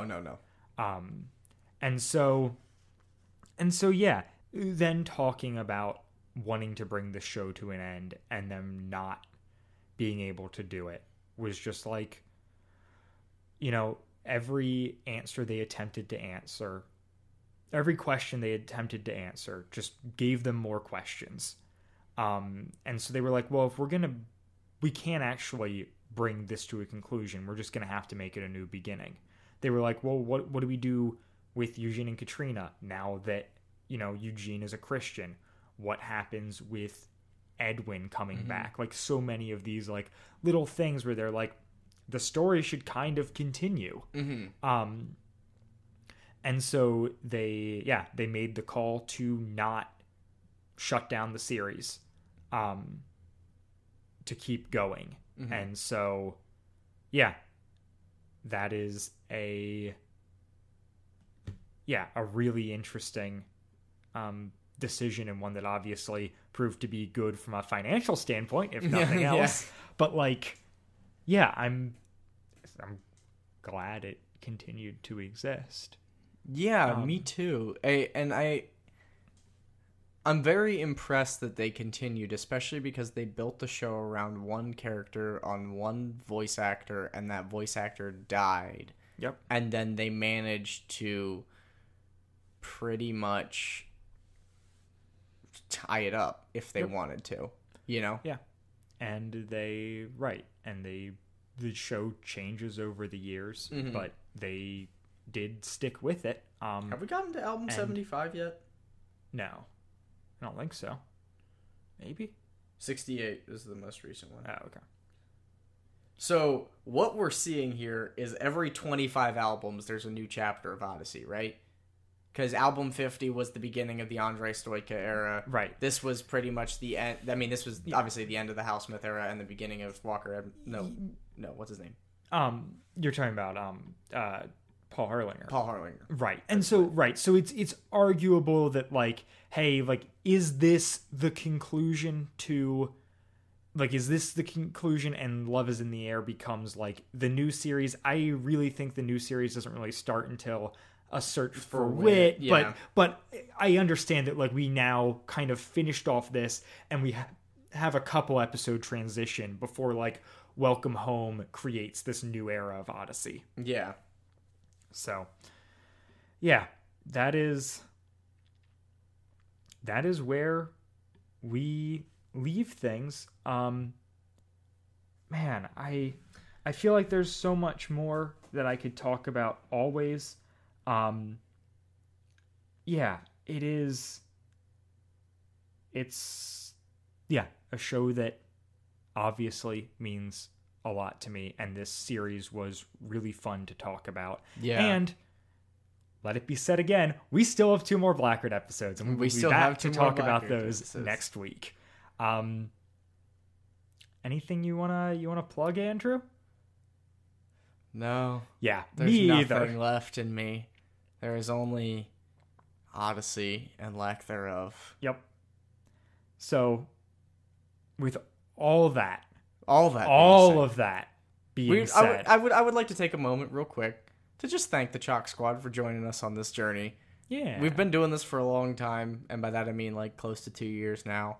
And we've covered Novacom, and we've covered Blackguard, and I remember starting covering Novacom thinking, okay, this is fun. I like doing this. Novacom drug on for a while, but then it started getting fun afterwards, and then we were staring down the barrel of Blackguard, and I was like, I'm not quite sure if I can do this again.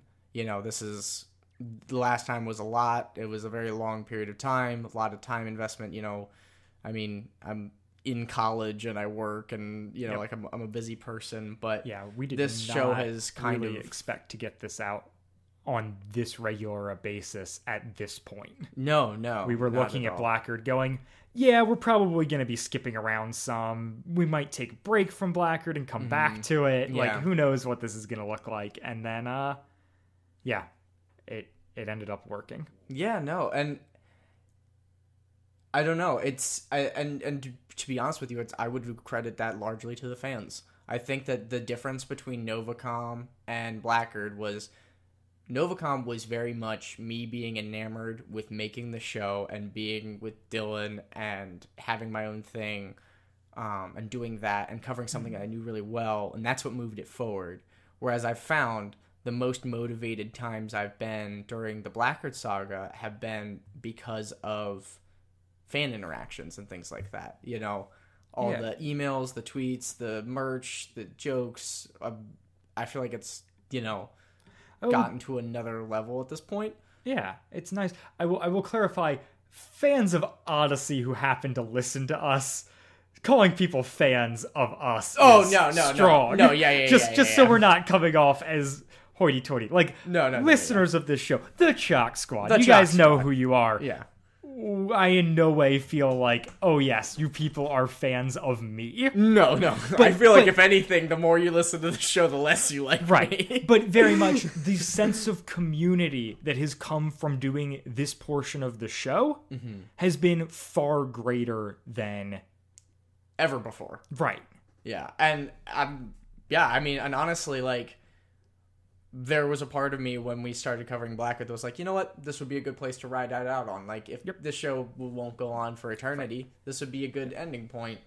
Much like it was for Odyssey. Yeah, exactly. But here I find myself, recording the last normal one, and all I can think about is listening and recording more Odyssey stuff. Yeah. And, I'm really, really thankful for my wonderful co-host and editor, producer Dylan, and I'm very thankful for everybody who listens to this Silly Adventures in Odyssey podcast with a strange name. Yeah.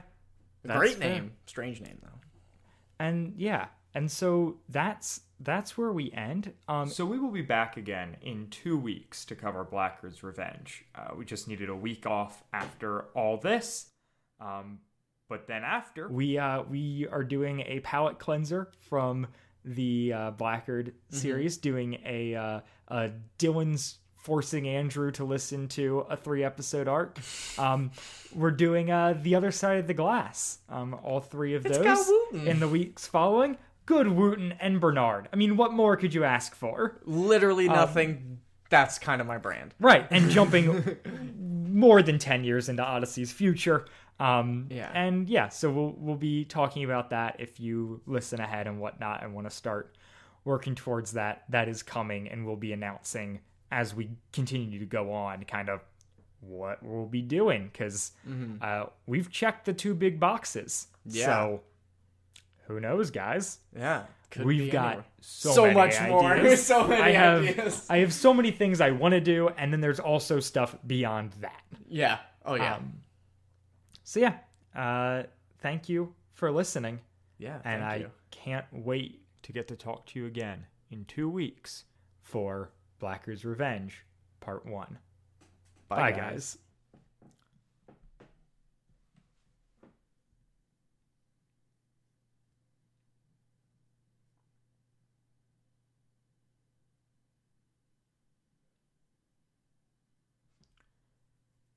So we will be back. Wadfam Chalk Pod is a presentation of the Lidditz Podcast Co-op. This show is a fan podcast and has no official affiliation with Adventures in Odyssey or Focus on the Family. As such, the copyright is ours under Creative Commons. Follow the podcast at WadFamChalkPod on Twitter and Instagram, or email us at wadfamchalkpod@gmail.com. The Final Conflict was hosted by Dylan Weaver and Andrew Sabo, and edited by Dylan Weaver. And I'm Nathan Haverstick, hoping you'll join us again next time for more of the Wad Fam Chalk Pod.